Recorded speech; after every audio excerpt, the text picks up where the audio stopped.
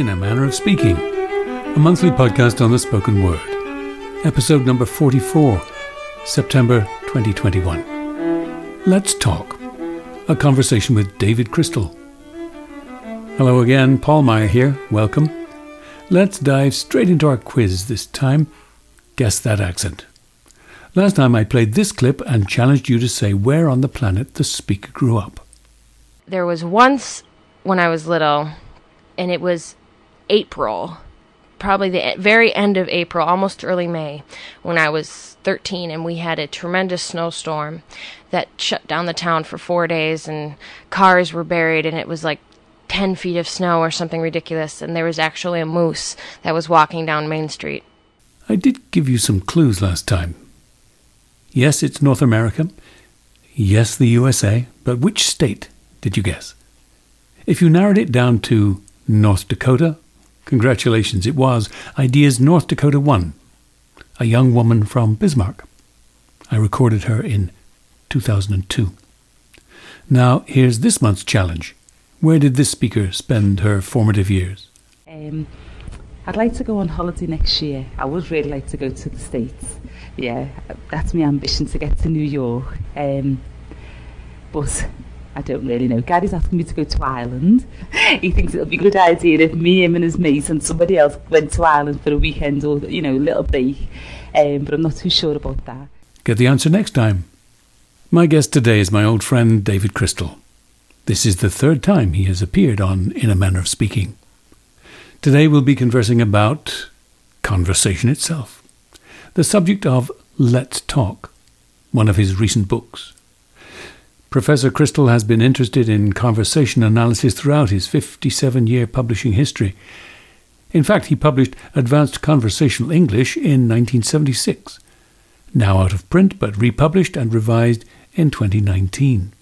These are just two of the astonishing 159 books he has published in his 6-decade career.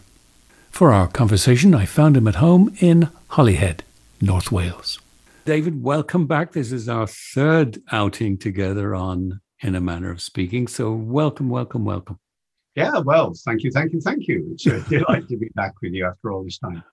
I've just finished Let's Talk, and it's a wonderful book, and I'm going to highly recommend it to our listeners. And I realized it may be the only book I've ever read about conversation analysis. It is a newish field for linguistic study, yes? Well, you're right when you say you might not have read another book on it, because that's, of course, precisely why I wrote this one. I've been asked repeatedly in recent years, is there a kind of general introductory book to conversation, what it is, how it works, that taps into the research that's been done in this field? And I had to say, well, I can't think of one, to be honest. Unless you count your 1976 Advanced Conversational English, which you've just republished, right? Oh, that, yes. Well, that was written mainly with second language learners in mind. Yes. And was a very simplified introduction to just certain aspects of the business. And you're right, this was 1976. Now, this was before the huge field of, well, it's variously called conversation analysis, discourse analysis, text analysis, text linguistics, discourse linguistics. All these terms are around. In the last 30 years or so, been a huge amount of research into the nature of conversation. We didn't have that in 76, but it's out there now. So I was able to use it quite a lot for this particular book. You call Cicero the father of conversation analysis, but really it is a rather new thing, isn't it, as you say? Well, it's new in the sense that it's not been subjected much to analysis. And there's a very simple reason for this. The kind of informal conversation that all our listeners now do most of every day, simple chat, natural, spontaneous chat. Well, how do you get at it, you see? If I go up to somebody with a microphone and say, excuse me, can I have an example of natural, spontaneous conversation, please? Start now. We all know what's going to happen. Yes. So how do you get at it? And this has been the problem. That's why the field really didn't start until quite late in linguistics because people didn't have a clue about how to get, now, not just recordings, but good quality, acoustic quality recordings, yes, because some of the features are very subtle indeed. Well, those problems have been solved now very largely, and there are lots of jolly good data out there in various contexts. So the field has moved on. So really, it's with the advent of our ability to record human speech in the first place and the difficulty of obtaining good, authentic, natural, spontaneous conversation for our research data, right? That's right. I mean, the recordings I made in 1976 were cleverly done to get the people involved natural and spontaneous and yet good quality. Yeah. Shall I tell you how we did? Yes. I was going to say, it's such a fun story. Tell us how you coped with it ethically and practically. Well, ethically, indeed, you see. There was a time in linguistics when people would hide the microphone, behind a curtain or under a table or something. And that was a bit ethically dubious. Also, the acoustic quality was awful because the curtain got away, or the people would hammer the table, and it was terrible. No, what I did was I asked friends, very largely, to come round to our house. So come along to the house this evening and let's have a chat. I'm very interested in your voice, I would tell them. I love your accent. Well, Paul, as soon as you say that to somebody, people go, oh, really? Oh, yes, of course I'll come. Yes. So they come around and I prepare the room. So in front of every armchair in the room, this sort of room for four, there's a microphone on a stand. And they sit down looking very dubious at this microphone, and it's very near their mouths. There's a tape recorder in the middle of the room. And I say, look, this isn't going to take long. I just want to record you counting from 1 to 20 in your lovely voice, and that'll be it. So I turn the tape recorder on, and off you go. And they go, 1, 2, 3, and so on. Get to 20, whatever it is. And they all do this. And then I turn the tape recorder off. And I say to them, right, that's it. Come on, well, let's have a drink. And there we go. And they sit back and they relax. And they don't move the microphone, of course, because it's not in their way or anything. Oh, and about 10 minutes later, sorry, guys, I had to make a phone call and I have to leave the room. Sorry, I'll be back as soon as I can. So I leave them to it. Of course, that phone call takes half an hour, and I apologize when I get back. Well, of course, as all you listeners out there have probably already guessed, the microphones were not attached to the tape recorder in the middle of the room at all, but were attached to a different tape recorder that was turning away in the kitchen. So, I got super quality recordings of a totally natural kind. And then the ethical question at the end of the evening, I would say to them, well, excuse me, sorry, guys, but let me tell you what was really going on. And I would tell them. And I would give them the option of deleting the recordings if they wanted. Well, nobody ever deleted. They just said, oh, really? Yeah, of course, we might have guessed. The only constraint was that I was made to promise that whenever I met them ever again in the future, it would be me to pay for the round of drinks. And you're still doing it to this day, right? And I'm still doing it today. Those that are still alive, at least, I'm still doing it today. But it did mean I got stunning quality recording, very natural. And that's what fed the 1976 book.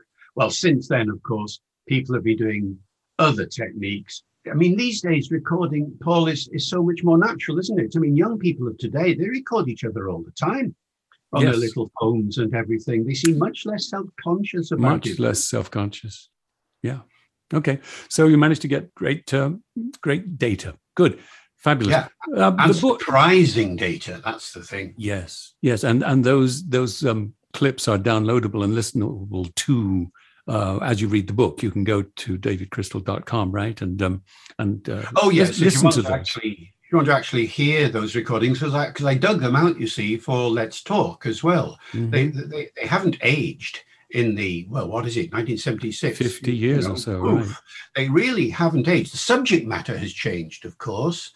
People aren't talking today about what they were talking about then. But the linguistic structure of the conversations is exactly the same today as it was then. So you can listen to these recordings. Yes, you go to my website, and under publications, scroll down to the book, Advanced Conversational English, and that's where you'll find them. Just click on there and all the recordings will come up. Yes, and you spend a good deal of time analyzing the conversations that you captured so deviously and cleverly. Well, yes. Fabulous. And there was so much of a surprise. I mean, every aspect of the linguistic business was novel in some ways, in pronunciation, in grammar, and in vocabulary. In pronunciation, it was much faster than the sort of thing that you imagine conversation to be, the sort of thing you get when you listen to conversations in a language learning program, for instance, or even on stage or on television. You know, there are conversations there all the time, but they were much slower. This was very, very fast at times. And of course, some of the interesting phonetic features came out of that. And yet we have no difficulty following those conversations. And I use that kind of observation about the speed of conversation. I mean, I'm listening to the speed at which I'm going now, and you are going at a tremendous rate. And when I'm directing or coaching films or plays, it seems absolutely essential that the tempo and all the other linguistic features of real conversations be put into practice in the artistic stage or film presentation. Well, yes. The interesting thing for linguists, of course, is how do you measure this thing of speed? What you don't do is count words per minute because words are of different lengths, and so that doesn't work. No, you have to count syllables per minute. And you and I are talking now at the rate of about 300 syllables a minute. And if we were to start talking at 250 syllables a minute, it would now sound something like this. Yes. And if we were to talk at 200 syllables a minute, it would now sound something like this. And this is the speed at which you will hear the news read, for example. Yes. Good evening. This is the news, and it's David Crystal reading it at 200 syllables a minute. But back to 300 syllables a minute, and it sounds much more natural immediately, doesn't it, Paul? Yeah. And that's the point. But in my tapes, I was hearing fragments of conversation that were going up to 350 or 400 syllables a minute, only for a short period of time. Yes. Yes. Somebody would say something like, well, I wouldn't have been able to do that. I wouldn't have been able to do that. I wouldn't have been able to. Well, that's really, really fast. And of course, nobody speaks like that all the time. No. But there were little fragments where that sort of speed was coming out. Yes, yes. Very instructive for actors, for directors, for coaching. Because, I mean, other than your corpus and perhaps the Santa Barbara one and then some other corpora, we've relied on films and plays and transcripts of plays and novels to convey to us what we think about conversation, don't we? Yes, that's the tradition indeed. And the poor old people who are learning a foreign language, whether it's English as a foreign language or whatever, without this kind of broader perspective, they do have listening comprehension problems when they encounter real conversation for the first time, having only had the slower, more structured conversation in classrooms. Yes, I remember my first time in Italy having taught myself Italian from the Berlitz book, and I couldn't have a conversation with an Italian to save my life. Well, I can see that and raise you because I had exactly the same experience in Spain. Oh, and in France too. Never forget my first encounter with real French people at a youth camp in the Swiss Alps. Yeah. And all my school French went out of the window. I mean, for a start, half of them were Algerians, so they weren't speaking Parisian French at all. I was having real trouble. Very inconsiderate of them, right? Yes. The book is great, and you cover conversation from top to bottom, the history of it, the thrill of it, the joy of it, the techniques of it. We can't visit all of the wonderful topics that so invigorated me, but we'll try to hit on a few in our time together today. Above all, it got me thinking about the thrill of good conversation and how exhilarating it is to have a close friend, a good friend who you can just chat for hours and hours, and you don't know where the conversation is going to lead. You don't know what topics are going. It's a real adventure, and the lead switches from one to the other, and sometimes it's as if no one's leading the conversation, no one's following it. It's like a great team sport or something where the players are in the zen of it. Yeah, you use the metaphor of sport. I actually use the metaphor of drama in the book. It is the most dramatic encounter we ever have, apart from going to see a play or something of that sort. a drama in which we're all playing a part, but with no script. And the unpredictability of the subject matter is the defining feature of conversation. At any point in a conversation, somebody can say to somebody else, oh, that reminds me, do you know? And off they go in a completely unpredictable direction. And the linguistic question, of course, is how we manage this. How do we control this turn taking? What are the cues we give to each other to say, Yes. Let's go in a different direction? Like the one I just used a few seconds ago. Oh, that reminds me. Yeah. You know, that's a typical little phrase that people can use. And there are many others like this. And only by analyzing real conversation can you find out what they are. Do you think playwrights spend enough time? I mean, obviously, when playwrights write plays, they're not trying to do real life. They're producing an artistic artifact, and it's the illusion of real conversation. But do you think playwrights should study conversation analysis a lot more than they do?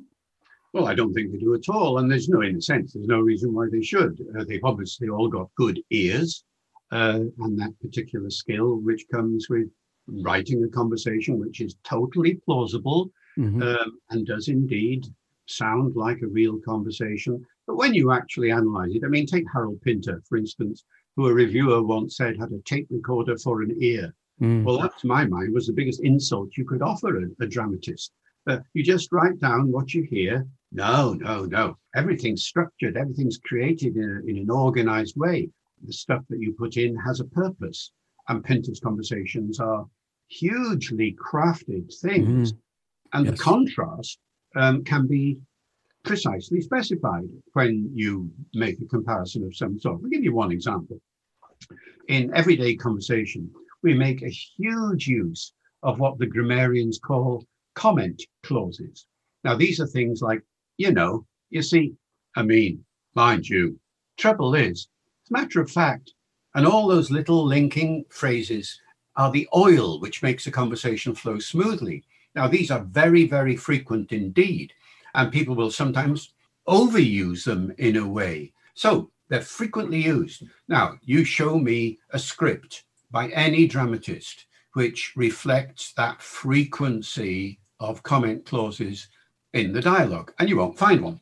They're hardly ever used in Pinter, for instance. Yes. And an editor would probably strike through what they consider redundant, irrelevant stuff like that, right? Well, I suppose so. I mean, the thing about an everyday conversation, it's domestic subject matter. It would be boring if we put that on the stage without any craft behind it to give us an insight into some point about character or plot or atmosphere or whatever it happens to be.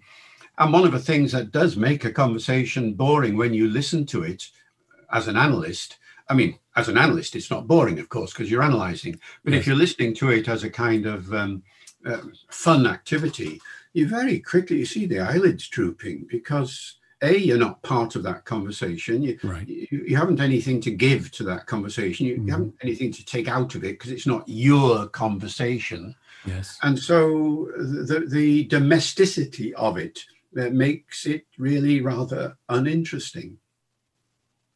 You cite in the book what you call the first recorded English conversation. Tell us about that.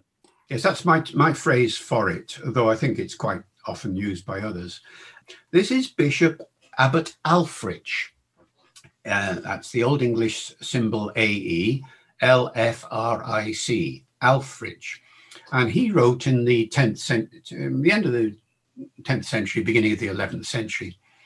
And he compiled a book which is called his Colloquy. Now, a colloquy was a structured kind of dialogue for teaching purposes. So if I wanted to teach you Latin, as indeed was Ælfric's case, you would write down a dialogue in which the Latin expressions turned up, and you'd learn the Latin, as it were, by repeating the dialogue to the teacher and repeating it to your colleagues, your fellow students, and so on. Anyway, this particular colloquy, which was written at the beginning of the 11th century in Latin, was given a gloss by somebody. When you look at the manuscript, what you see is the Latin words, and above it, written in tiny lettering, the Old English translation of that Latin dialogue. Mm-hmm. And this is what's been, separated out and published separately as an Old English text called Alfred's Colloquy. Let me just read you a little extract. In Old English, right? Well, I'll do in Old English, and then I'll leave the Latin out and just translate it into modern English. Okay. I mean, some of the dialogue is really not a conversation at all. It's a teaching tool. Yeah. For example, at one point, somebody says, "Are you a fisherman?" And the guy says, "Yes." "What do you fish?" And then he gives a long list of fish, you see. And the aim was to get students familiar with the Latin expressions, Latin words for these different types of fish. So that's a bit dull. But listen to this little bit of dialogue in the middle. The teacher says to the student, "Is this one of your friends? Is that of thinum yeferum?" And the guy answers, says, "Yeah, he is." Now, "yeah, he is" sounds like modern English, doesn't it? But it's Old English. "Yeah, he is." "Canst do anything?" says the teacher. "Do you know how to do anything? Have you got any work you can do?" "Oh, Anna craft ich can. One craft I can do." "Whichna?" says the teacher. "Which?" "Hunter ich am. A hunter I am." "Whas? Whose hunter?" "King's, the king's hunter." Now, just take those, half a dozen expressions. That could be a modern English conversation, couldn't it, Paul? Yes. I mean, it's just absolutely natural. Elliptical sentences, short sentences, quick give and take. English conversation hasn't changed that much in 1,000 years. Yeah. Interesting. Your modern translation, the teacher asks him, "Would you like to catch a whale?" And the student says, "Oh, not me." "Why not?" "Because it's a dangerous thing to catch a whale. It's safer for me to go to the river with my own boat than go hunting whales with many ships." I can turn that into very plausible conversational style. Yes, you can read this stuff and make it sound very colloquial and very modern indeed. Great. I want to talk about the huge differences between written style and spoken style. And when I first formed the IDEA website, it was incumbent upon me to transcribe the unscripted speech of the subject and get that down on paper. And it was enormously difficult. I kept trying to make complete sentences of it and realize the huge difference between the way we actually talk and the way we are taught that language should go. Such an enormous difference. Yes, we write in sentences. We speak in what? In chunks, in units that are not sentences at all, but they are linked to each other by a whole panoply of conjunctions and linking features and those comment clauses I mentioned and so on. It goes like this. I say to you, "Hey, Paul, look, I went down to town the other day and I wanted to buy this coat. And I went into the shop and I spoke to this lady and she said to me, what sort of coat do you want?" And I said to her, "Well, I'm not sure because it's a long time since I bought a coat." So she goes into the back and comes out with a whole range of coats and says to me, "Why don't you?" And I say to her, and she says to me, and I say to her, that kind of sentence, and it's still the same sentence going on. Yes, it is. Could take a minute or 2 minutes or more, and nobody cares because it's perfectly intelligible. Each chunk of meaning is self-contained and leads on to the next with a word like "and" or something like that. And we process it bit by bit by bit. We do not process sentences as wholes in spoken English, unless it's very formal, of course. And then, of course, we do. I love to read Dickens precisely because the entire paragraph could be one complete sentence. But oh, absolutely. And that's a feature of his style and a very big feature of Victorian English as a whole. But these days, you're not so likely to find that kind of really complex sentence construction. I mean, you'll never get it online, for instance, and online has influenced offline so much these days that people are, I mean, you go to blogs, for instance, where there is no short messaging constraint, and you look at the sentences there. Well, when blogging first started, there were indeed some long Dickensian sentences there, but you hardly ever see them like that these days. Mm-hmm. When I'm teaching actors to turn the rhythms of written text into the rhythms of spoken text, it's often a very good technique to simply kill all the punctuation so that they have a better chance of putting that text into the rhythmic units of spoken English. Well, absolutely. I mean, punctuation is, in a sense, irrelevant. Punctuation is a set of graphic conventions that were invented by people very often with grammar in mind rather than the phonetics of the voice in mind. Actors are often seduced by the punctuation and feel that they have to breathe at the commas or something like that. And what didn't there used to be recommendations in the old days? Well, going back to the 18th century, actually, where the whole business was mathematically quantified. You know, a comma is 1 beat, a semicolon is 2 beats, a colon is 3 beats, a full stop is 4 beats, and so on. And people scrupulously followed it. And what an awful rendition they came out with as a result. Another form of the tyranny of the written language, perhaps, over the oral. Well, that's right. I mean, written language has been tyrannous in that respect. This is the big thing about the 18th century and the prescriptive grammarians that came along then. Written language was the only viable form. Spoken language was a poor cousin, and anything that speech did that didn't conform to writing was considered not just inelegant, but incorrect. And so you were condemned if you came out in your writing with some colloquial kind of phrasing. And conversely, if you went to school in those days, and actually in living memory for many people, me, for instance, if you went to school and you spoke without respecting the norms of the written language, you'd be told off or even beaten. How dare you end a sentence with a preposition, yes. Saying something like, this is the man I was talking to, instead of, this is the man to whom I was talking, This was said to be incorrect, even though, of course, it's a usage that goes back to Old English and Shakespeare used it. Yes. I'm wondering if perhaps the tyranny of the written word might come to an end at some point. I'm thinking of the way that politicians in their public speaking coaching are taught by people like me to speak in much smaller rhythmic units, to emulate the rhythms of spoken English. Perhaps the old idea of eloquence as mimicking the rhythms of written language, perhaps that tyranny is coming to an end, and we're going to reverse those many centuries. Yeah, I'd like to think so. And there is indeed some evidence of this. Certainly when you compare, we now have, of course, audio recordings going back 100 years. And when you compare the speech patterns of the politicians from the early parts of the 20th century with politicians today, there are some, dramatic differences in style, which some politicians take to extremes. I mean, a good example is your own Donald Trump. Now, regardless of the politics of him and whether you like him or hate him or anything, his speech style was much, much closer to the norms of conversational English than I think anybody else, certainly by contrast with Barack Obama. And people used to say, didn't they, about Trump, well, he speaks like us. Yes. And you ask the question, well, what was it in his speech that made it like us? And the answer was, he would use lots of comment clauses of the you see, I mean. He would use lots of colloquial address forms like folks, hey, folks. He would repeat himself a lot, which, of course, was condemned by his opponents. But it's the sort of thing that you and I do in everyday conversation. I say to you, so I went down to buy a coat. I needed a coat. Oh, I did need that coat. I really did.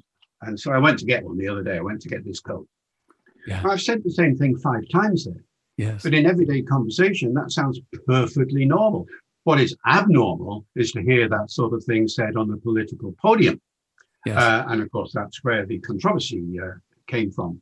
But yes, I do believe, I hear it in this country as well, that there's a much greater naturalness. Boris Johnson is a very good example, a much greater naturalness in speech making and in interviews. Yes, exactly. Turn taking. Let's talk about turn taking in conversation. The unwritten conversational rules, and there are so many of them. We're completely unaware of them, but there are some unwritten rules about taking your turn, and they vary from gender to gender, perhaps, or culture to culture, generation to generation? Well, certainly culture to culture. Haven't found that many differences of a gender kind, but you're quite right. That these are unwritten, well, does one call them rules or trends or tendencies or protocols? Yeah. The thing is, a lot of these unwritten rules have had a bad press and people have condemned them without really realizing what they are. I'll give you a couple of examples. One is the notion of interruption. Go online and type in interruptions, and you will be told quite unequivocally, it's bad to interrupt. You must not do it. It's impolite. It's distracting. It's terrible. Never interrupt. Woof. Well. And that's absurd, isn't it, really? Yeah. I mean, that might, thank you for that interruption, Paul. Interruptions of that kind are actually reinforcing what the speaker is saying. It's not interrupting to make a different point, which is what might happen in a debate or something of that kind, where indeed it would be bad form to interrupt in that way. But no, in everyday conversation, people interrupt each other all the time, in the sense like you've just done. Somebody's chattering away and somebody says, oh, yes, I know exactly what you mean. It reminds me of what I did last year. Mm-hmm. And the other person stops talking briefly, acknowledges the point, and then either carries on because the interruption has simply reinforced what was being said, or says, oh, no, remind me, and passes the turn over to the other person. Now, interruption happens all the time in these everyday conversations that I recorded. Absolutely normal. It's not a bad thing. It's actually a very helpful thing, a reinforcing interruption rather than a debating one. Yes. So that's one example. Yes. And another example is the use of laughter. Yes. This surprised me greatly, I must say. Now, I ask all you listeners out there, why do you laugh?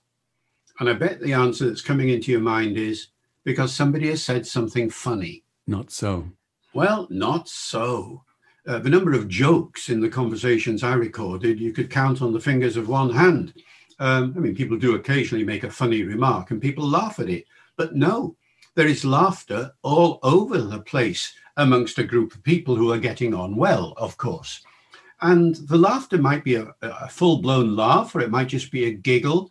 So somebody says to somebody, I had real trouble on that boat the other day, and the other person says, oh, yes, I know what you mean. Yeah, I had a similar sort of thing when I went on the boat the other week as well. And the laugh is there underneath the surface all the time. And what it is it's a sympathetic laugh. It's a laugh of rapport. Yes. And it's taken as such. Nothing to do with humor at all. And this kind of thing is very, very common. Yeah, yeah.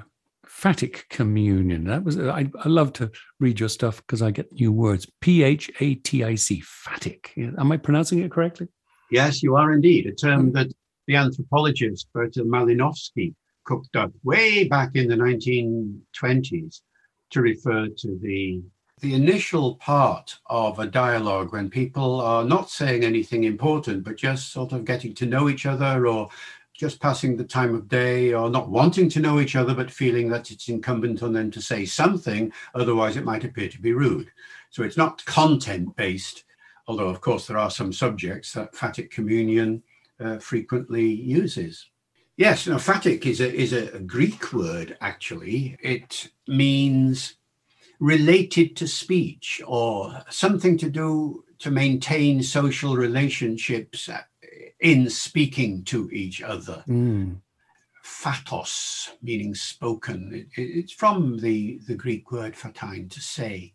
But an interesting term. And when the anthropologists introduced it, it was very quickly taken up by linguists because they didn't have a term for this sort of preliminary to a real conversation. And the interesting question, of course, is what do people talk about in phatic communion? Well, the usual thing, of course, is to ask about the health, isn't it? Hi, how are you? Oh, fine, thanks. How are you? Oh, fine. And then you go on. Yes. Of course, that's a good example of a change in phatic communion because since COVID arrived, People don't ask that question anymore in a casual way. They mean it, don't they? They actually mean it. It's content-based now. Yeah, that's right. So people talk about the weather a lot. That's a very common one in Western culture, though not all over the world. You know, Yes. There are other topics that other cultures have. Oh, tell the story of your time in, I think it was Japan, was it China, where silence was much more valued? Oh, yes, indeed. Well, silence is, of course, bad news in a conversation in our culture, isn't it? Yes. We talk about an awkward silence, the need to fill the silence. If there's a silence in a conversation, people don't feel right. Something's gone wrong. Yes. But in other cultures, not necessarily so. And yes, you're reminding me of a time when I was in Japan, it was. And I was visiting a bookshop where I was giving a talk. And afterwards, we were all invited into the manager's office, where sitting in a big circle around the room was me and my wife, Hilary, and the bookstore manager and the owner of the bookstore and the floor manager and the sales assistant. It was quite a big group.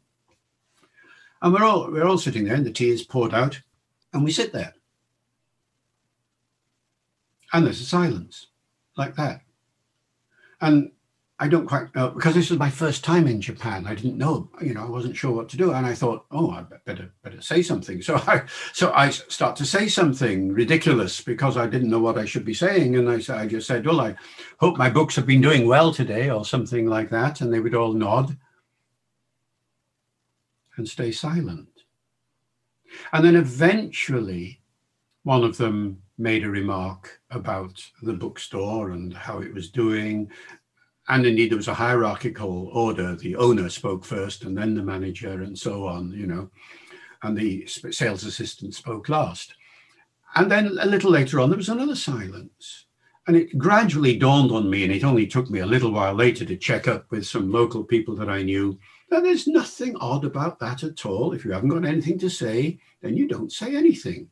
You don't have to fill that silence. And indeed, silence is good because it gives you the moment of reflection that you need in order that when you do start speaking, you say something sensible and serious and don't mess about.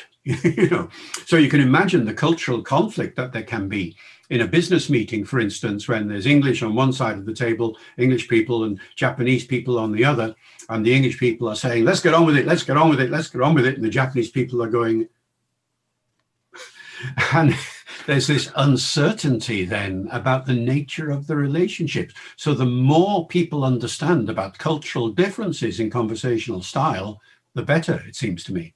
Yes, yes. Uptalk. You made a spirited and very cogent defense of many things which are routinely dismissed and criticized, uptalk being one of them. And yet you said it can fill so many different purposes, like the word like. So I'm bracketing uptalk and like in getting you to depart from the usual media condemnation of these new tuners of accents. Well, the thing is, they're not new. They may be new in frequency, but they're certainly not new as far as the phenomenon is concerned. There are references to what we're calling uptalk in the 18th century. There's a book by a man called Joshua Steele called The Melody and Measure of Speech, in which he actually writes down intonation patterns in a musical notation. And one of them is uptalk. And he actually talks about it and says, and he doesn't like it. He doesn't like it either. And he says so. And so what are we talking about? We're talking about a statement which is ending in a rising intonation, often a high rising intonation. We're not talking about questions or anything like that, which often have those rising intonations anyway. We're talking about statements which end with this high rise. Why do people do it?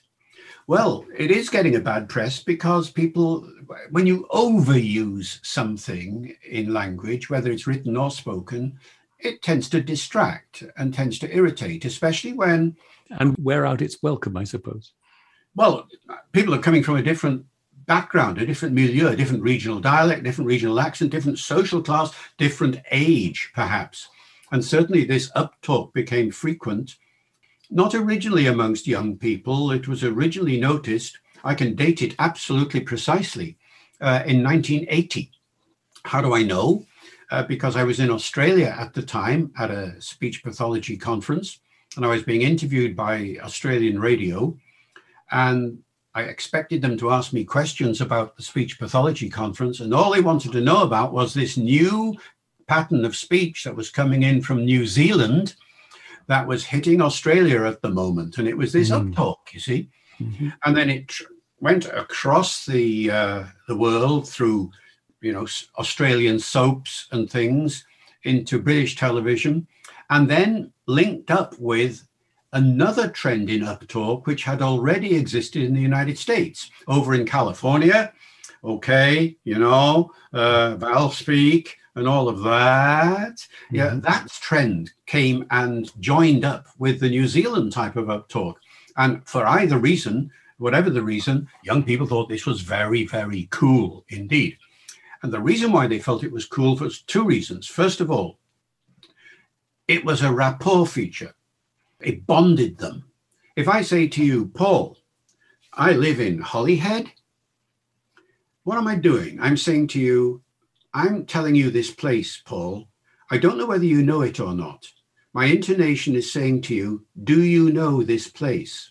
Yes. I could have said to you, Paul, I live in Holyhead, and assume you know it. But then you might say, sorry, Dave, where's Holyhead? Mm-hmm. And I then have to explain. No, I bypass all that. I live in Holyhead, gives you the opportunity of saying, no, I don't know where that is, or just nodding, and then I carry on. It makes you sound more considerate of my understanding. That's right. Hence, it's a bonding thing. That's why the kids loved it, because you're mates together. If all the others are nodding at you while you are speaking to them, and you are nodding while they are speaking to you, because the uptalk is saying, you know what I'm talking about, you know what I'm talking about, you know what I'm talking about, then this is a group solidarity function. And that's why it became so popular. And it's no longer a young people phenomenon. It's gone up the age range. I've heard Indeed. All sorts of people use it now. I don't think I use it yet. I bet you do from time to time. Anyway, that's uptalk. And you mentioned like. Now, like is another thing that has a history to it. More difficult to track it down because it is indeed a conversational feature. So you're only likely to find it in those texts which are really scrupulous about representing conversation. And there aren't very many of those in the 19th century. But in the 20th century, you can see it bubbling along until it becomes really very, very popular now, especially amongst young people. Now, what is it? Well, it has a whole range of functions, but the most important one is summarized by its technical description. It is often called quotative-like. Quotative. In other words, it introduces a quotation. And here's an example. If I say to you, I went like, oh no. Write that down. How would you write it down? And you would write down, I went, inverted commas, oh no, close the inverted commas. What like does is it replaces the inverted commas. Mm-hmm. It warns the listener that there's a quotation about to come up. So I went like, oh no. It's different from, I went, oh no. It gives the listener that little clue that there's a quotation coming. Now you might say, why don't you just say, he said, oh no. Well, the reason is that like has suddenly developed, well, not suddenly, but, over the time has developed a much wider remit. You got me thinking in a completely different way. That was wonderful. Of course, if it's overused, then it'll get irritating. Yes, and that's the point. If you're having a conversation about liking and loving. And it could get ambiguous too. And he likes me and I like him. I don't know. Yeah. What did Google do in 2016 with feeding novels to computers to improve their conversational skills? And how would you train an AI machine to mimic human conversation? You talk about Alexa and Siri and say we're light years away from real machine-generated conversation. Yeah, we certainly are. We're a long, long way from that. And the reason is, of course, that the people, the programmers, and so on. Well, first of all, they don't feel it's necessary for the conversation to be that natural. And secondly, even if they did, they wouldn't know how to do it because they haven't done the analysis, you see. I mean, that's the point. That's one of the potential applications of conversation analysis, that one day those conversations will become much more natural, much more like, say, the conversation between Hal and Dave in 2001. Now, none of the robots are conversational in that kind of way. And whether they need to be or not is a separate issue and not one I can contribute to. But certainly there is a huge difference at the moment between the kind of dialogue that you get with any kind of computer and the sort of thing we're talking about as a real conversation. And in accent too, of course. You know, the accommodation between people that comes when, you know, I pick up a bit of your accent and you pick up a bit of mine. Well, Siri and Alexa don't do anything like that. But maybe they will.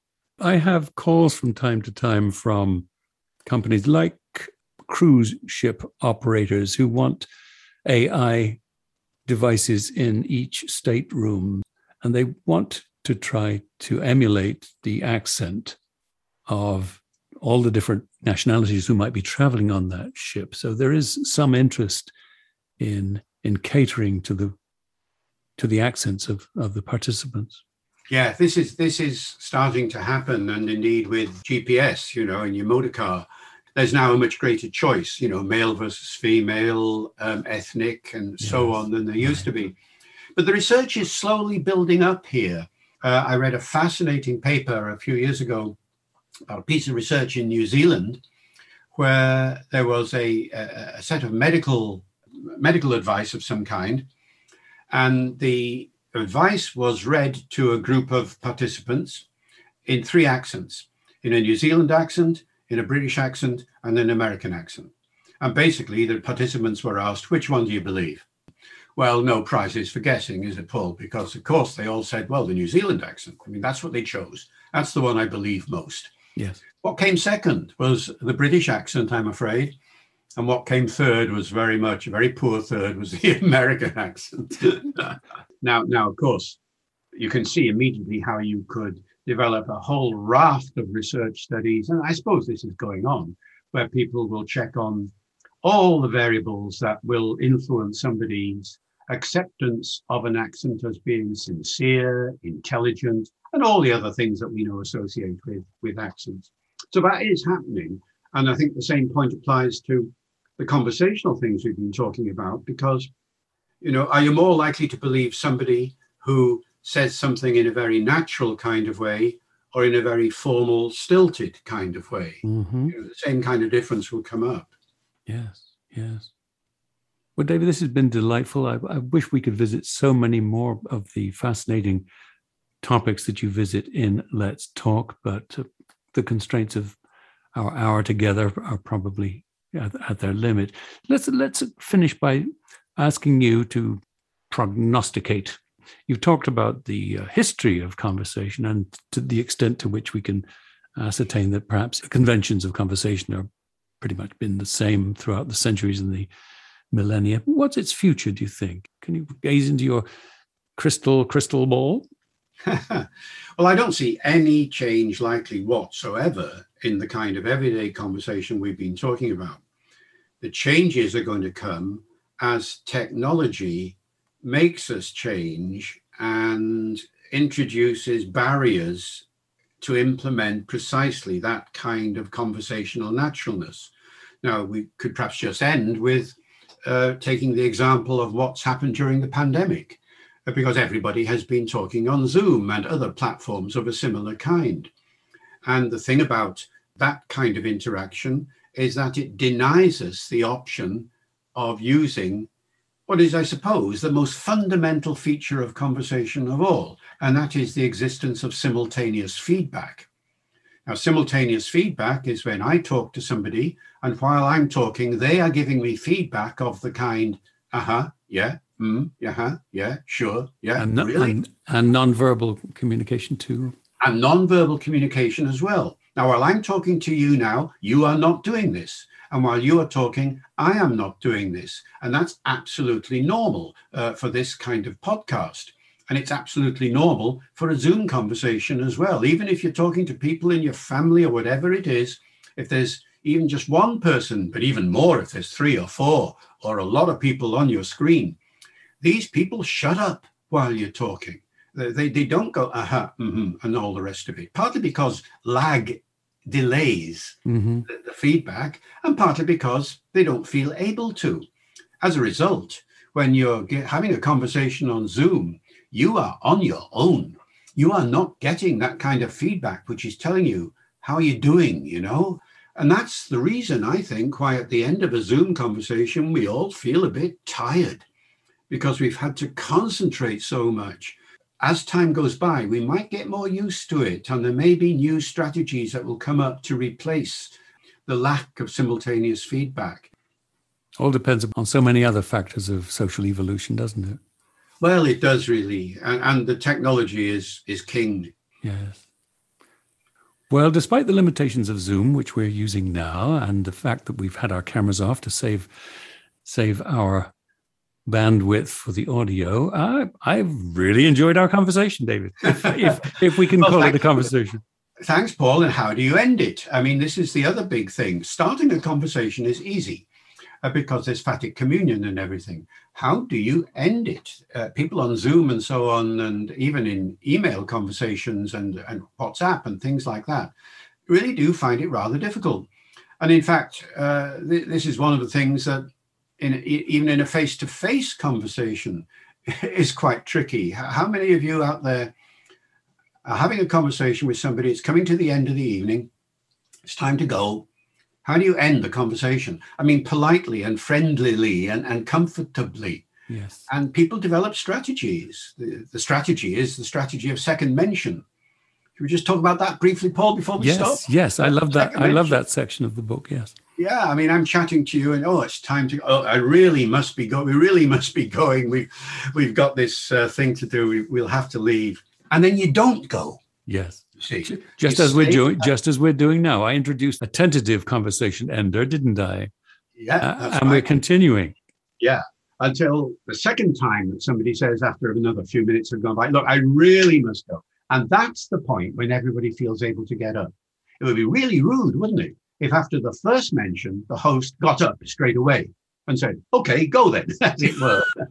That shouldn't happen. And so, yes, you've had our second mention. We can conclude now. But what are we going to conclude with? That's the other thing. Just goodbye or what, Paul? Of course, with the COVID business, there is now surely one universal way of saying farewell to somebody.